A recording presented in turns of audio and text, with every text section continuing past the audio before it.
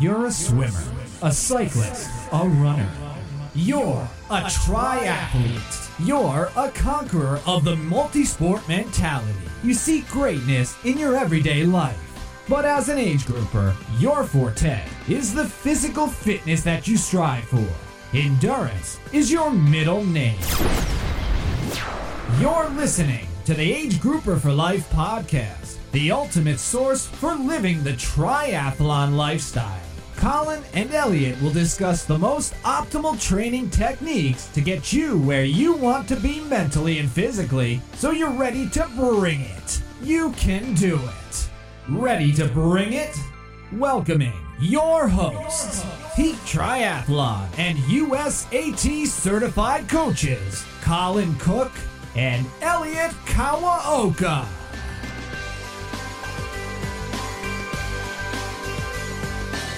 Hello everybody, how you doing? This is Colin with... Hey guys, it's Elliot.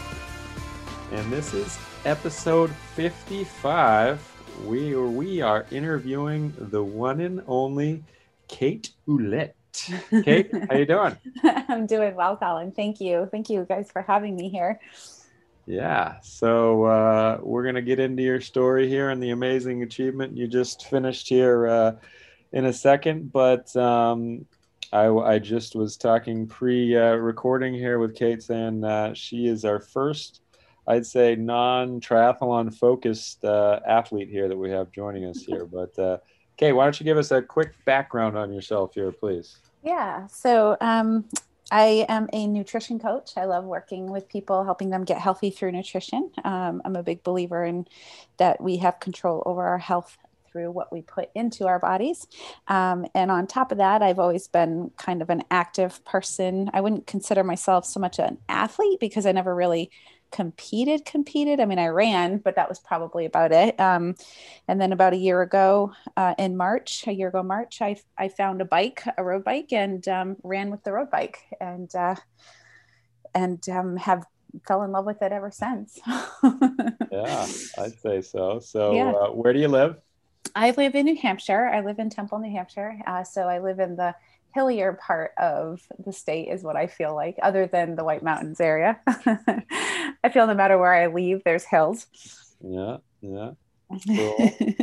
And you're married with a couple kids, right? Yeah. So my first marriage, I had two children, who is now 31 and 27. And I also have two kids with stepchildren that are 18 and 21 this year. Awesome. Yeah. Still hard to wrap my head around you having kids that age, but me too. Very impressive. And so, yeah, you said you've gotten familiar with the bike. Why don't you tell everybody what you just finished here? Yeah, so I did the Trans-American Bike Race. So there's two races that you can do across America. One is supported and one is unsupported. And the unsupported version of it sounded better to me. So I'm always about go big or go home. So talk about extremes. That was so appealing to me that if something were to happen, I was the one that had to take care of that, unless you use something along the route. So it had to be available to everyone in the race is basically what the self-supported meant. So there were bike shops along the route. So if your bike broke down, obviously you could use those bike shops because it was available to everybody else. But what happened was COVID, right? And there was a lot of uncertainties if it was going to happen. I was ready to race and I wanted to do it. And one of the platforms that I belong on, a virtual platform, allows us to upload the actual GPX files so you can ride the actual roads. And I decided that that's what I was going to do. So in February, they sent out a letter. The people who actually put on Tabor said that it's tentatively going. They're not sure if it definitely was. And so I decided then and there that that's what I wanted to do, was do it virtually. And the reason being was, parts were hard to get. So were bikes. And the 2013 bike that I have probably could have made it, but it definitely needed some components.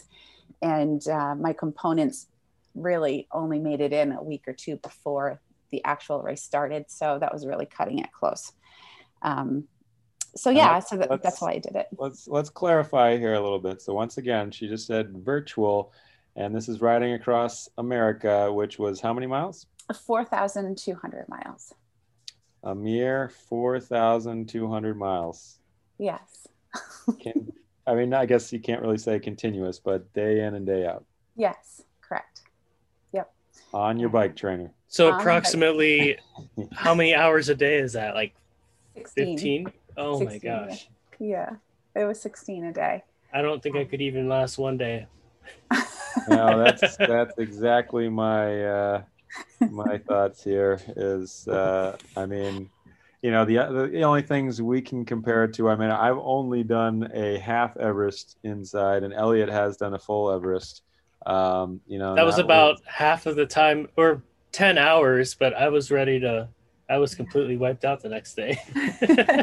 Seriously. It's really just truly mind-boggling to me. I just don't even understand. And you know, I've known you enough, Kate, and I knew how serious you were about it, but I'd be lying if I didn't, like, I wasn't a little bit doubtful of just being able to do this, to be perfectly honest with you. Well, I don't think anybody had full, what's the word I'm looking for? I don't think anyone really believed that I could, because of everybody. The same thing. And that's what everybody would say, like, who'd want to sit on the trainer that long? Like, who can sit on the trainer that long? Right. I mean, I like to be positive, and even when my clients throw something out at me and I'm like, in my mind, like, holy crap, are you serious? And but with you, I was just like, wow, like, it's just at another level. You know, it's just truly amazing here. So you not only wanted to do this, but you wanted to complete it in 18 days. I wanted to beat the current female. And that's one thing, Elliot, I'm glad you brought that up, because I know it's not apples to apples here that we're comparing. I know that. The reason why I wanted to do it that way is because if I was going to be home, you know how easy it would be just to do 100 miles a day, or, you know, not even 100 miles a day, because you're home. And I just wanted to have a goal to keep me on the bike to get it done. I mean, I could still be doing it now if I didn't have, you know, a goal to reach. So I wanted to set the record of doing it faster than the current woman who holds the record, which was Lael Wilcox. And she did it in 18 days and 10 minutes. Mm-hmm. Wow. So that's about 280 miles a day. Yes. Wow. Yeah. Wow. I've never ridden, more than 100. Well, I'm pretty sure you could do Ironman. I don't know about that. I mean, maybe the biking portion, or the running portion. I think you got the biking portion down. I think I could do that. Yeah, definitely. Totally. But I mean, you're, you know, knowing you, and, you know, you're extremely organized. Your preparation was spot on. But let's walk through, like, so what did your training look like leading up to it in general? Like, what was your kind of taper philosophy, and like, what were your longest days, and like kind of key workout, or almost like days is the way I would look at it here. Like, any thoughts on your preparation? Yeah. So obviously leading up to it, the tapering didn't work as I had planned. Life happened, and it didn't, but it worked out. Let's just put it that way. So for me, I'm big on doing heart rate training and staying in zone 1. And I've been doing that for about 4 years now. And I allow myself to go above that only, you know, a couple of times a week, sometimes 3 times a week, but never back to back. So I stuck with that for the whole year. Starting in February, when I decided I was going to do it virtually, that's when the big miles started picking up. Like, I was doing, you know, there were days that I would spend 15, 16 hours on the trainer just to get ready, just to be on it. There was no way that I could have done 17 days like that to get ready for it, just because of work and life and all of that. So I basically just kind of got as much training in as I could at my heart rate and power that I was going to do.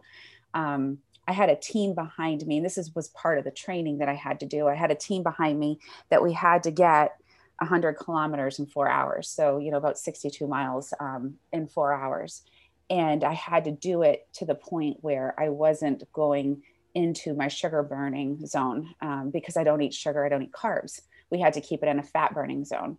So I had to train myself to get my heart rate low, but also get my power, my wattage up there so that I could finish that in enough time in that 4-hour span. So that was kind of what the focus was starting in January, February timeframe. So I had to be at least 150 watts, and going uphill, it ended up being a little bit more than that, just because I love powering through those things. So there were points where I had a little bit of bursts, which was why I had 2 or 3 days of going over my heart rate, just to kind of get used to doing that as well. And are you on a trainer that has resistance? So like when you're climbing a hill, it mimics the hill. Okay. Yeah. And it's a free wheel, I guess is what they call it, right? Or okay. So it's a Tacx Neo 2T is what I have. Okay. Yeah. So you actually have your wheel on the trainer, right? It's not one of the ones that. Oh no, I'm sorry. No, it's not. There's no wheel on it. I take the no, wheel right. off. Okay, gotcha. Yeah. Right. Yep. Okay. It's kind of like the kicker. Yeah. Yes, So for exactly. those familiar with the kicker, right? Yep, exactly. Yep. So it was great. It adjusted to the slope for me. And the reason why I liked the Tacx was, and I wasn't sure if the Wahoo Kicker did that, but it had a 25% slope grade, the max, and a lot of the route had 25% slope. Because I did Everest 6 times. The whole time I did it, it was Everest 6 times basically. I had 119,000 feet in elevation. She's got your big Elliot. Yeah, this is all just mind blowing to me.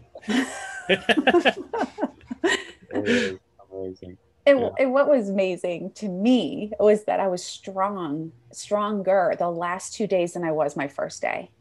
So obviously, I know you build condition as you go. I mean, I'm new to all of this biking stuff. I was a mountain biker for 4 years, so it's totally different than road cycling. But that's just such a huge thing to get ready for. I knew that most of it was going to happen on the road as far as conditioning goes.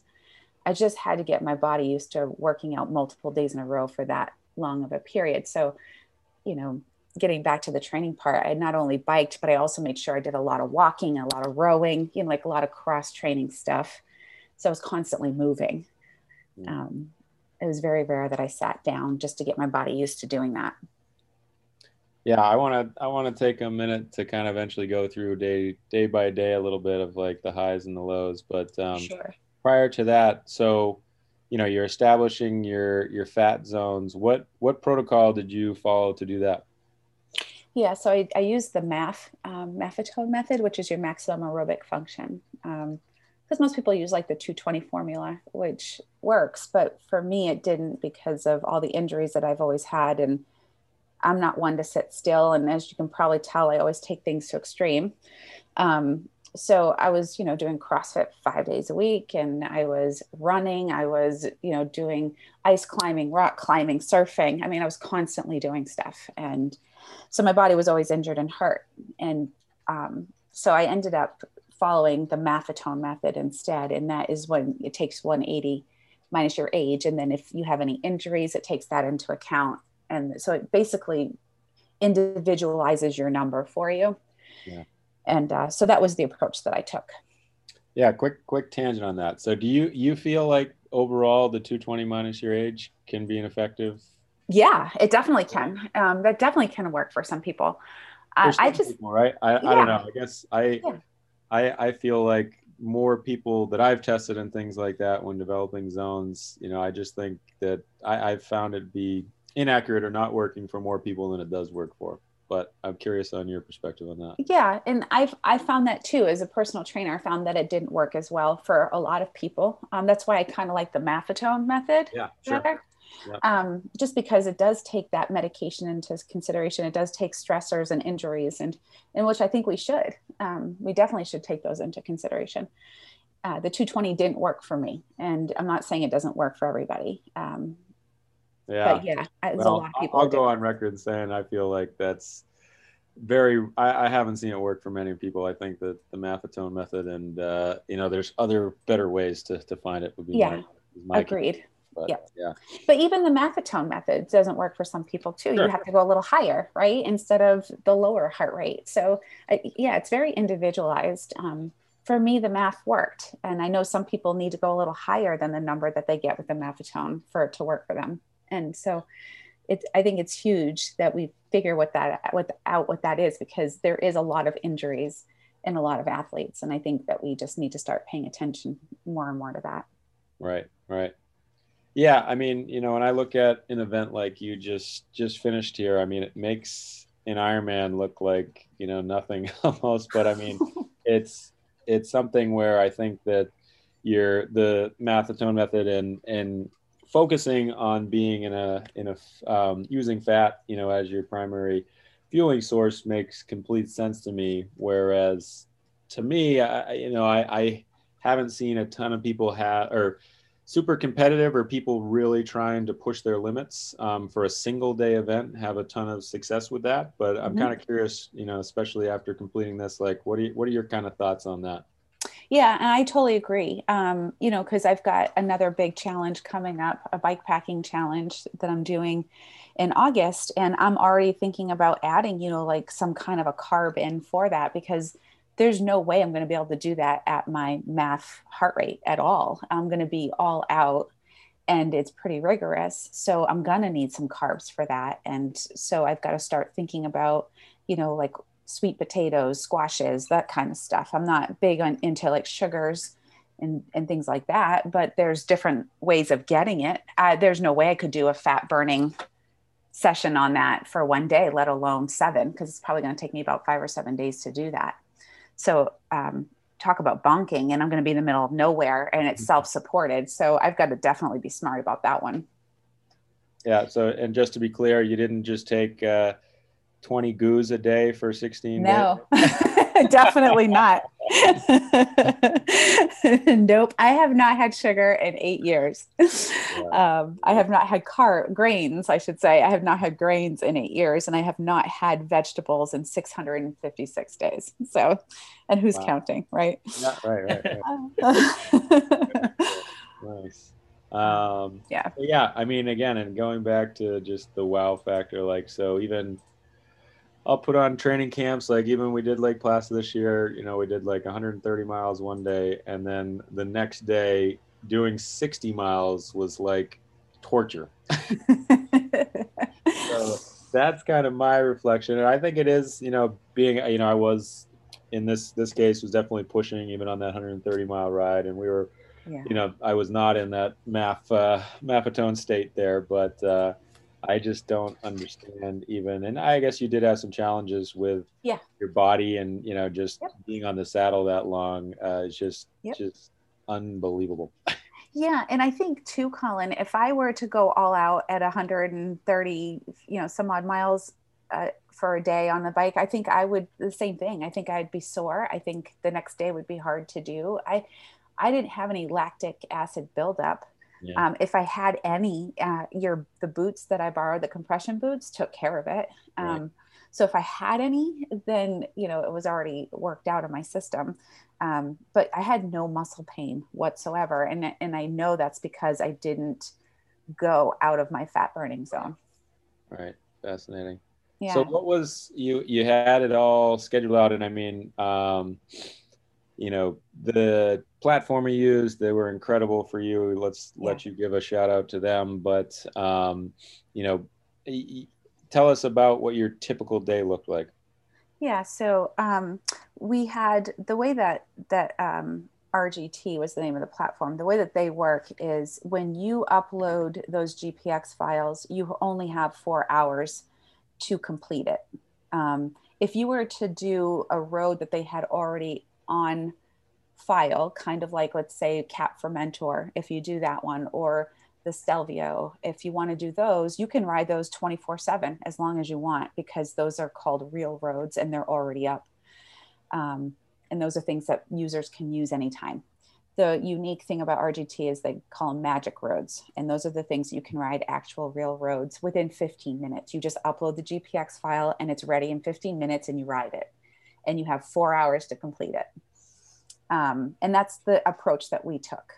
So my team that I had uploaded all 4,200 miles of GPX files, and they cut them into segments according to anywhere between 52 miles to 62 miles, to match my wattage and my power of my output, to make it so that I had exactly 3 hours and 45 minutes with a 15-minute window, in case, I got off to go to the bathroom or change my bibs or whatever. They gave me a 15-minute buffer until my next start. So that was a little stressful for me. So the way they set that up is they had 5 sessions a day. And that first day I was able to complete all 5 sessions. And it was stressful. And knowing that I only had 15 minutes in between rides, and I was like, oh my gosh, I got to go to the bathroom. I got to get my food. I got to get water. I mean, I had a little mini cooler upstairs, but that doesn't hold as much, so I had to kind of restock it up in between. And what they did is they gave me an hour break.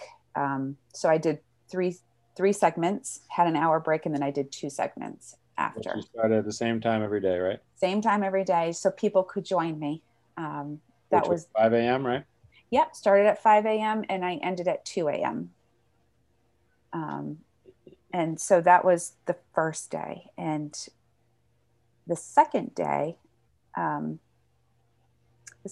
couldn't get into the last session. It was weird. Some people could get in and I could get, I had a technical difficulty getting in that last section. And the gentleman who does a lot of the live streaming for both platforms, for Zwift and for RGT, was the only one there to help, because everybody in Europe was asleep when it happened. So I just took it as I had to take another rest. And I was like, you know what? We tried everything we could to get in. He tried everything he could to get me in. We couldn't get in. After that, RGT stepped up and gave me my own little app where I could message them all the time, anytime, and they would take care of anything. But that was the only technical problem I had in 17 days. And for me to be on the platform that long, and for me to only have that one issue says a lot. They were really good about that. That's incredible. Yeah, very incredible. So after that, that's when things started. After that second day, I couldn't get in. So I took, an extra rest, which was nice. It was good because my body needed that. And then the next day, the third day, is when everything else started happening as far as body wise and temperature wise and all that stuff. Like my body and the weather had a different plan for me. Well, or a couple questions before that. So going back to the regular day, you have that hour window. So yep. What were you doing? Obviously, like you said, you had to get your fueling and things like that. Were you taking a nap with that time? Yes. Like what would you try and do during the day? So that first day, everybody was astounded. Like I was finishing my rides with 40 minutes left. I was totally on par on what I need to do. If I had kept that pace, I would have been done in 15 days. So what was really nice is I had those long breaks in between each ride. I had like 40 minutes, half hour between each ride. And as you probably know, as an athlete, the longer you sit still, the harder it is to get back on on the bike. So I saw it as a good thing, but my team was like, no, we can't have that. We've got to fix that kind of thing. But that, yes, I had a checklist of everything I needed to do. So, before the hour break, I was jumping into the boots. I was eating. I was doing any kind of massaging that I needed to do and stretching, but definitely eating. I always had a hard time eating on the bike. And that was more of a challenge for me getting ready for this than anything was eating on the bike. And I still, even that first day, found it hard to eat 10,000 calories. It was a struggle to eat it. So, and when you eat that protein and when you eat fat, it's so satiating that I didn't even feel hungry and I had to force myself to eat. So that was hard. And it was easier to do off the bike. So it was nice to have those longer breaks, but I made sure, no social media, no checking in on that stuff. I made sure that I made time for everything that I needed to do first. before I did any of that stuff. And so even though you had the challenge, you were still forcing yourself to get those 10,000 calories in a day, or? Yeah. Yeah. Yeah. Okay. Mm-hmm. Cool. Yep. All right. So what's your mindset after day one? My mindset after day one was I was on such a high. I was so excited. I was like, yeah, I'm crushing this. I'm going to be done earlier. I'm going to be done on Father's Day. This is going to be great. I was like, planning everything already at that point. And I was like, oh, it's going to be early enough where we can actually celebrate it and I can actually cook a meal. So my spirits were really high after day one, really high. And also, I know you had people had the ability to ride with you, and you had Discord going, and you had the opportunity for some Zoom. And I know you jumped on some of our Zooms that we do weekly that you normally jump on. But how often throughout were you talking to people, or were you like on your own? The first day was great. I was totally, because RGT, and I know Zwift does it too. You have like an in-ride chat that you can do. I couldn't get my Discord to work the first couple of days, actually. For some reason, it wouldn't allow even me to talk. It kept saying that I didn't have permission to talk. Nobody did. And it was supposed to be a voice chat. So I don't know what happened there. It took me a couple of days to figure out just to switch it over to the Discord channel that I have I host a ladies' ride on the weekends. And so I just had everybody go over there instead. And I started talking to people there. But the first day, just getting into the rhythm, I didn't do any of the Zooming. The second day, we still hadn't figured out Discord, but the third day I did. I jumped on yours. I jumped on with you guys. Yeah. And that was in the midst of everything that was happening. My mindset was a little different then. Yeah. Yeah. Let's talk about, so that would, I have to say, probably your, at least initially at the beginning there, your biggest struggle, right? So tell us what happened there. Yeah. So the third day, when I saw you guys, it was hard that day because of the heat that we had. And I don't have AC in my house, and I'm up on the top floor. So as you know, heat rises and it got really hot.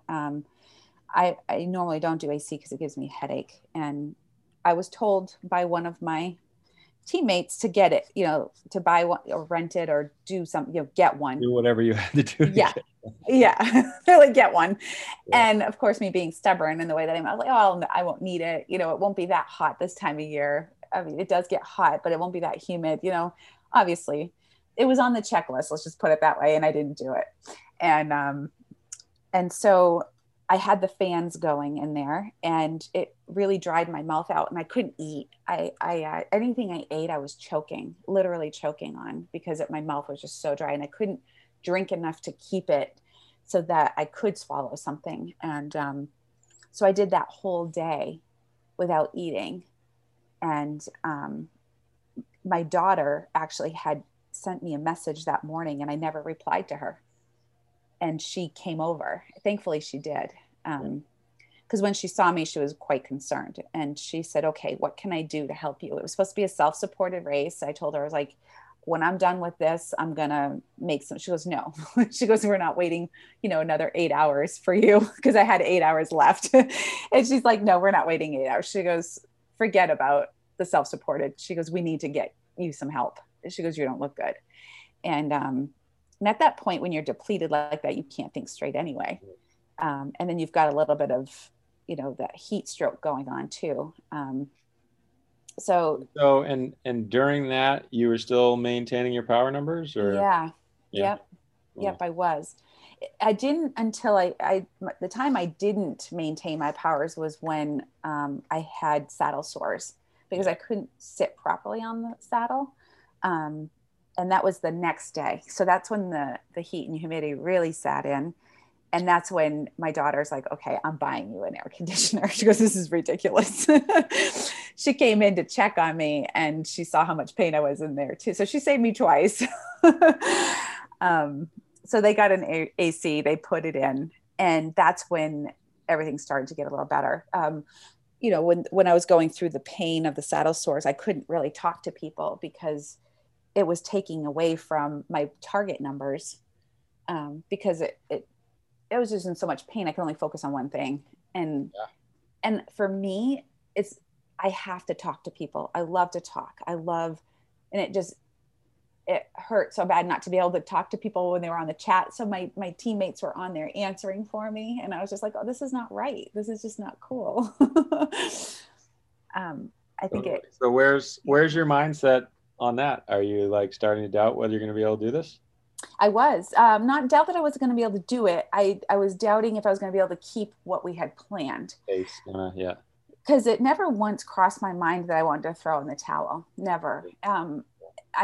What crossed my mind was, what does my body need to do this? And what does it need to, like, it doesn't even have to beat the record at this point, the way that I was feeling. It hurt to sit, it hurt to stand, it hurt. No matter what I did, it hurt. It hurt to change bibs. It hurt. I've never had saddle sore before, ever. And so I didn't know what I was up against. And yeah, no joke, huh?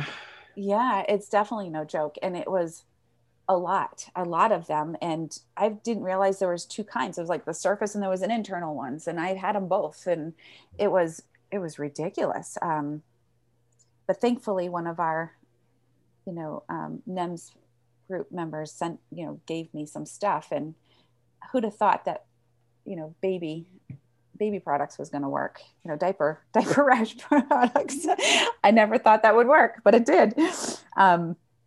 So in the midst of all of that, one of the lady that was doing my social media, she had posted that I had it. And I'm an open book. I don't care that people know it. We're all cyclists anyway. We all get it. Right. And so she asked for remedies, and she told me a couple of them.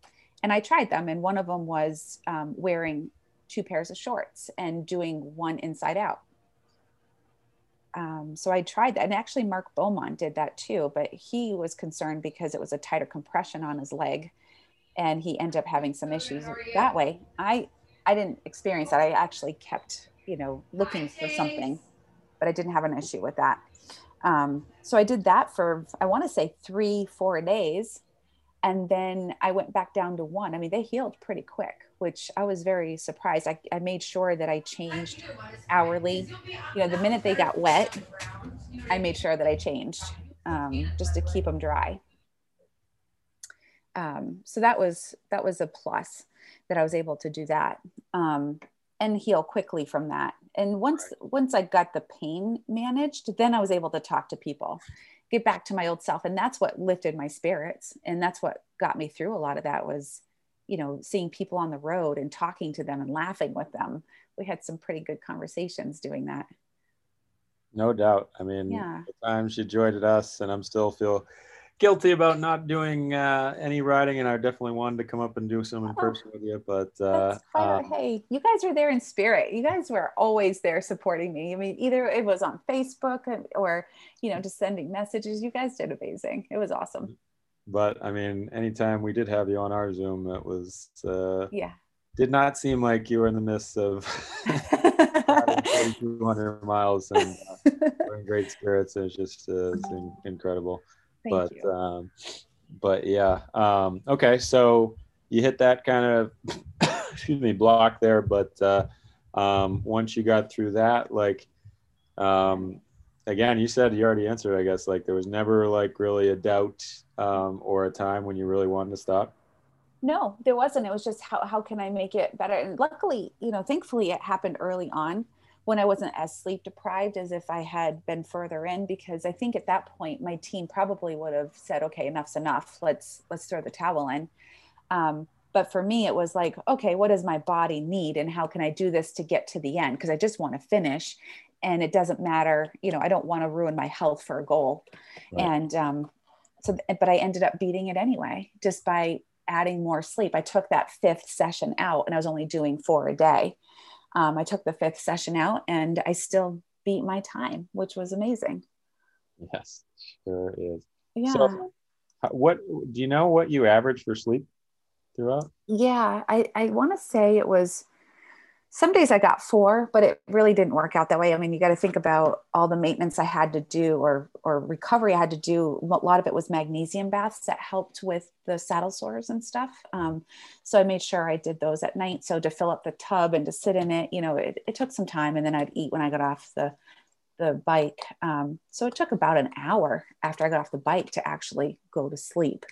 So I would say, I average anywhere between 3 to 4 hours a night. Colin, you wouldn't be able to do this. No, I wouldn't. So, everyday function for that many days on that little of sleep is challenging, to say the least. That riding your bike the whole time, it's just can't stop saying amazing here. It's just crazy. So impressive. Thank you. Cool. So and you said you continued to feel better and stronger as it went on.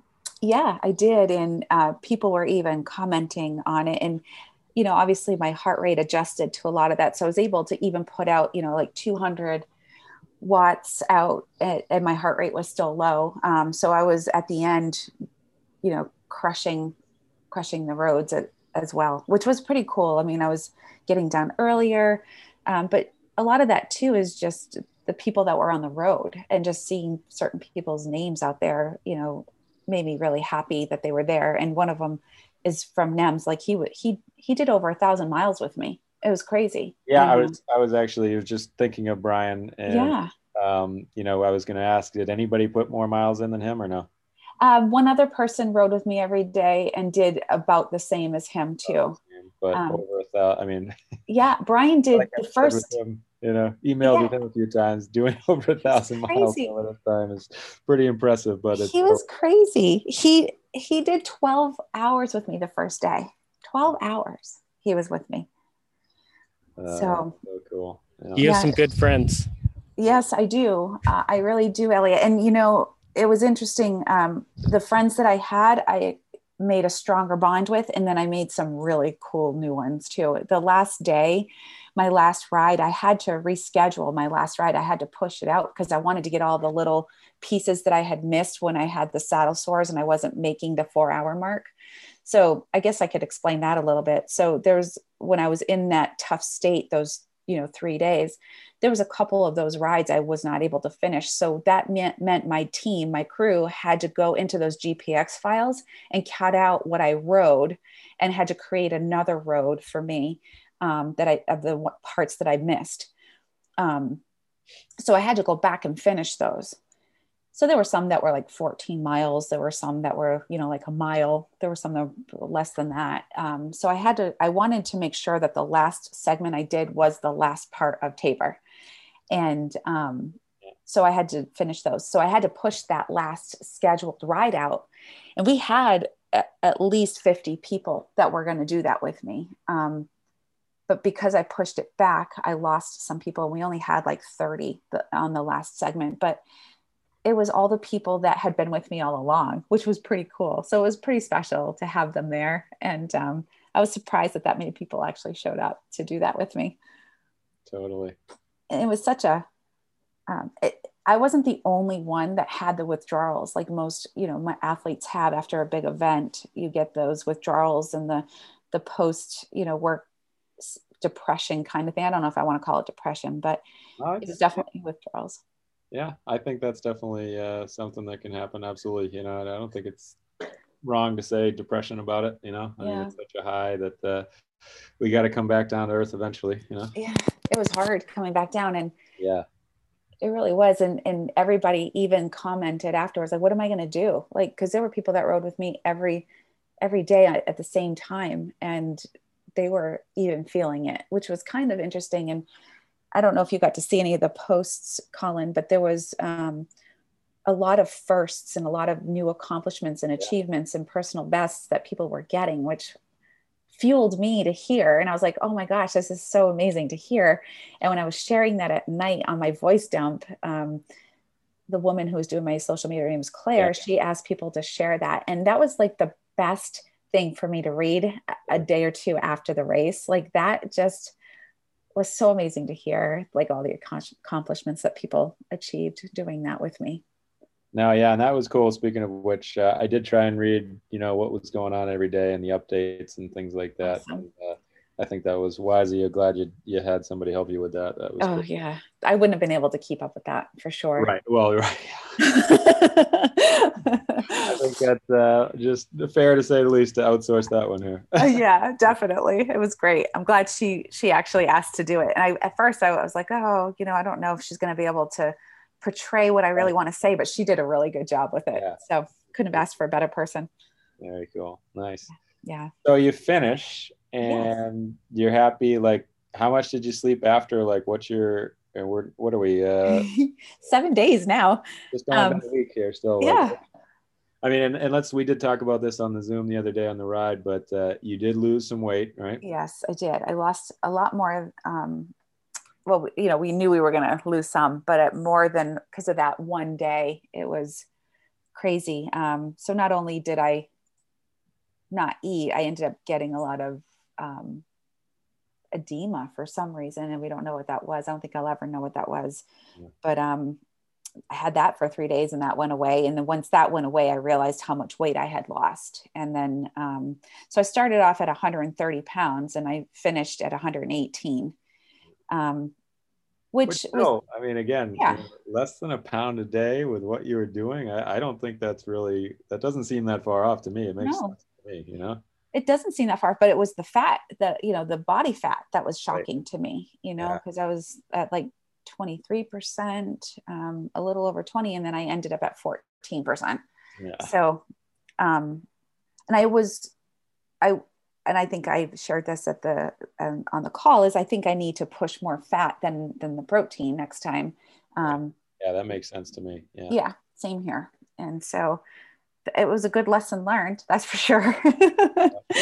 Totally. Yeah. But have you totally crashed, slept 12 hours a day or what? No. I didn't sleep a full night until 2 nights ago. Actually 3 nights ago. So 3 nights in a row, I've had 3 full nights of sleep. I've had my 8 hours. I couldn't sleep. I was constantly thinking, I had those normal thoughts like, oh, I could have done it faster. I could have done it better if I didn't have, those ailments, those normal thoughts that go through your head. Woulda, coulda, shoulda. And then I, started thinking like, oh, well, it's quiet now. It's, going through, well, now I miss everybody. Like, what can I do next? And so you start thinking about, oh, what's next and big that you can do. And people are always sending me these routes to do that are self-supported, like the Tour de France, that guy that's doing it unsupported, and riding the whole Tour de France. They're like, do this. And I look at it and it's like, it's only 2,000 some odd miles. It's like, that's nothing compared to what I just did. But it's mileage. So I had a hard time calming my brain. But I did eat so much. Like I couldn't stop eating constant. And yesterday, my days are running together. It was either yesterday or the day prior that my food finally satiated me and I felt full. And I ate, like today I've only had one meal. Normally I'll eat 1 or 2. Today I've only had 1 so far. And that is getting back to my normal way of eating finally. And it took about a week. I gained 7 pounds back, which is nice. Okay, good. So that's good. And my body fat's still pretty low. I think that's just going to take a little bit to get caught up, but I looked like I had an eating disorder. I mean, I saw pictures the next day of me holding my nephew and I was like, wow, that does not look good. So it was kind of shocking to see. Yeah.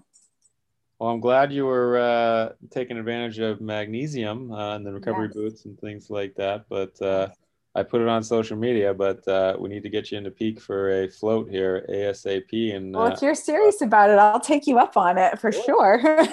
Absolutely. Yeah. I would love that. Definitely. I don't know. What do you think, Ellie? You think she earned it? I guess. I'd say so.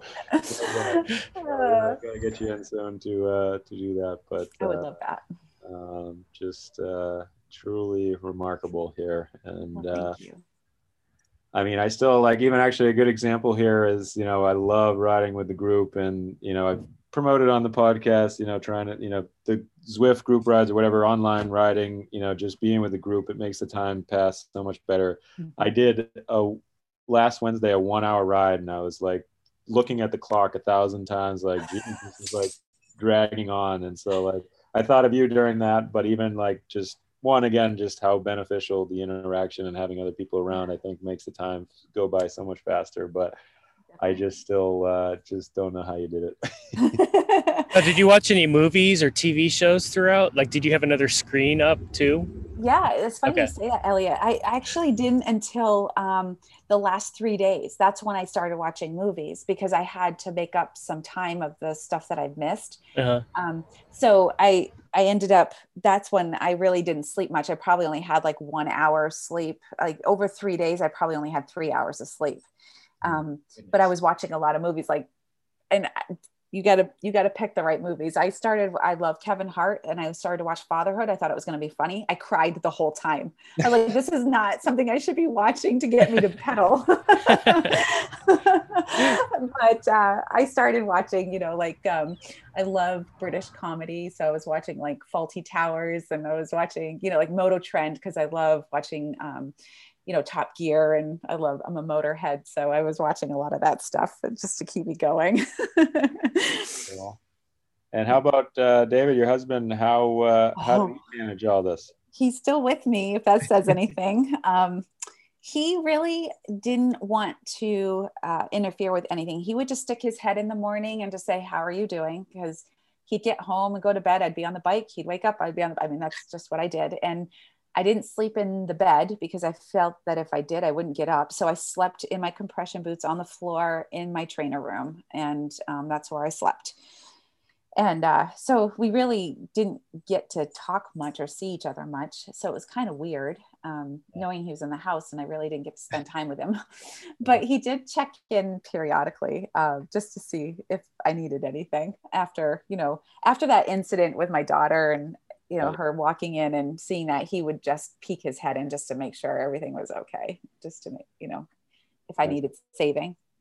But yeah, he couldn't wrap his head around it either. He still can't. Cool. And he's an athlete too. It's funny. I always think of all people, you guys would understand me, but nobody does. Nobody can wrap their head around it. Oh, it's sad to say. But it's just great. Thank you. Cool. So you said you have some plans for later this year, and I believe so you're thinking about doing it in person next year? Yep, I want to do it in person. I have a couple other big challenges I want to do before that, and I probably will reach out to Elliot because I want to be the fastest woman Everester, and I'm looking to do that in July. So I'll be going over to Zwift, believe it or not. Oh boy! Huh? Yeah, never thought I'd say that, but I am. Well, but yeah, I mean, there's, I guess we'll call it 3 major players out there. I mean, Zwift's definitely the powerhouse that most people are on, but RGT, does have a really cool platform and good options, and the customization and things that Kate mentioned a little bit earlier is pretty cool. So I think it certainly has its strengths. And then Ruby is a cool option as well, that is a little bit more, I'd say, the most real world, where they do have, especially for the triathlon folks, the real courses and stuff like that. Yeah, so that's cool. There's certainly other options out there, but speaking with Kate, and she's mentioned a few times here, but the RGT staff seems pretty amazing, and it's really awesome how much they supported you and helped you out with that. It was really cool. And I think, being a small community as they are, because they just started out, 3 years ago, they're not, around as long as Zwift has. And I feel everybody that I ride with uses both platforms. And actually, I know a lot of people now that use Ruby too. So, there's a place for all of them. And I think that, just the fact that what a lot of people that have done the Everesting have done it on Zwift, I think that's the best place to do it in. Go to the same place. So that's where I'm going to go. I feel like there's, a chance to do it on both platforms. And looking at the way Stelvio is, it's got the same kind of stats as was it Alpe du Zwift, I think is what it's called on Zwift. Yep, right. Yeah. It's the same exact thing, but there's more switchbacks on the real Stelvio than on that. So I have more opportunity to actually, beat the time on Zwift. Yeah. So that's why I'm going there. Yeah.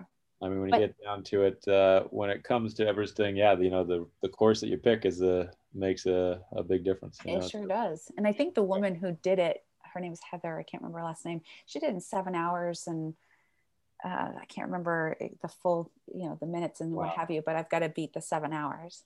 That's insane. Yeah. Wow. So that's the next step. I remember when you tried to. I remember when you attempted it, Colin. It was for your Ironman Florida training, and you're like, "All right, I'm done after halfway." Yeah, and I think that was like 6 hours, wasn't it? I think I would. Yeah, I was on pace to do it in 12 plus. Oh my gosh! So wow. So that'll be my next goal. So cool. Yeah. So keep an eye out for that, because I'll be on Zwift for that one. No doubt. Cool. I'll find you guys on there. All right, I'm following you on Facebook now, so I'm awesome. Good.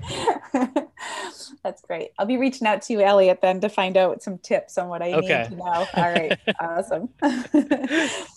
So last kind of question here for me, anyways, is like, talk about your mental state. I mean, I still pretty sure I would. I mean, every Ironman I think about quitting during it, I think, for the most part. And usually after I say never again.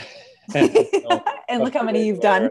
That's the next one. But, any kind of tips or thoughts or kind of things that, as you achieve something so incredible like that, and being stationary for the entire time, I think the mental strength there is just unparalleled. So you have any kind of recommendations, thoughts, or anything you'd like to share about that mental piece of it? Yeah, definitely. And I think if you look at the Facebook page, I don't know if you saw the post of all the Post-its that I have on my little computer stand, where I have my computer that holds it for RGT, but I have a lot of notes on there to remind me. So the biggest one, I love Mark Beaumont, because he's the one that did, around the world in 80 days and cycled around the world in 80 days. And he's always been I've been a big fan of his, but he's always been an inspiration for me. And I love a lot of what he says around the mindset. And it's never make a decision on a bad day, like don't throw the towel in until you have a good day. Yeah. So that's first and foremost. And I even told my team that. I was like, there's no decision to be made unless I'm having a good day. And so they agreed with that. The other one is putting things into small containers, so I wasn't looking at the whole ride. I wasn't looking at the whole day. I was looking at just the 4-hour segments. And I was like, okay, so I just have to get through this 4 hours. Then I can, sleep, eat, do my compression boots, whatever it is that I need to do. And then I got to, just think about that. So in the meantime, let's just break it down into small segments. And when I did it that way, it was more comprehensible.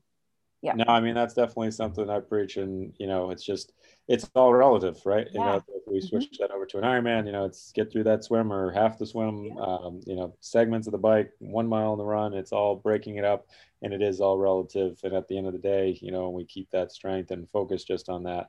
Yeah. Good things usually happen. They do. And the other thing I like to think about is one of my favorite quotes was from Wayne Dyer, Dr. Wayne Dyer. And it's, if you don't like the way things look, change the way you look at it. That's another way. And so I've always had that mindset that I've been working on for the past, 4 or 5 years. And so I applied that to this too. And it worked tremendously. And when I found myself trying to go down, try to pull myself out, or if I started to go down that road, it's like, what are you grateful for?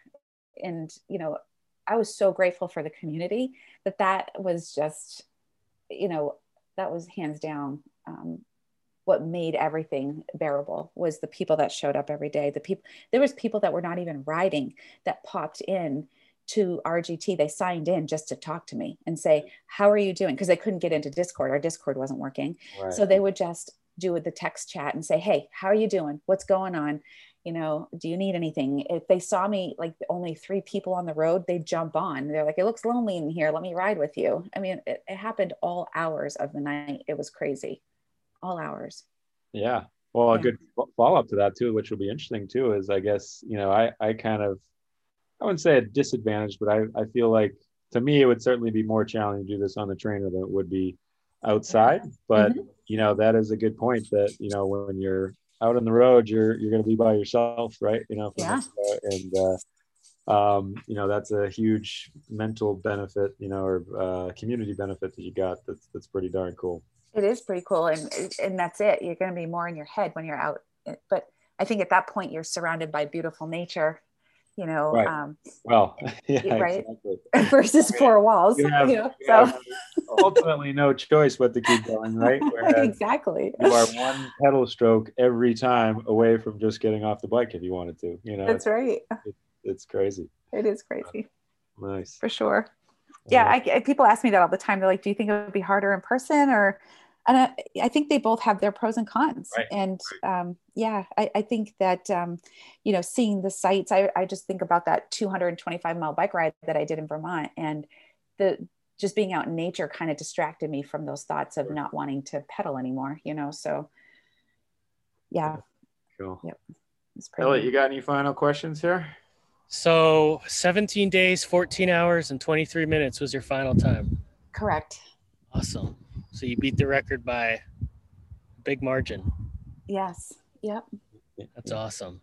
It is awesome. It was a huge accomplishment. I'm actually pretty proud of myself, and the fact that I did this for me and for nobody else or to prove to anything else made it that much more special for me. Yeah.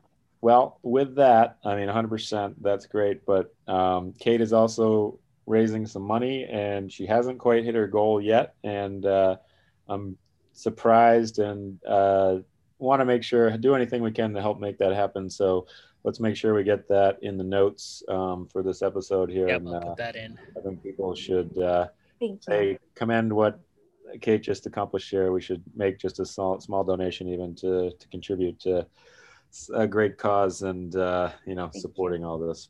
I appreciate that. Thank you so much. Sure. Colin, you want to do this next year? You know what? We'll talk about that later, maybe. Come on. That'd be so fun. I'd do it with you guys. Come on. All of us set up in the same room and let's do it. Yeah.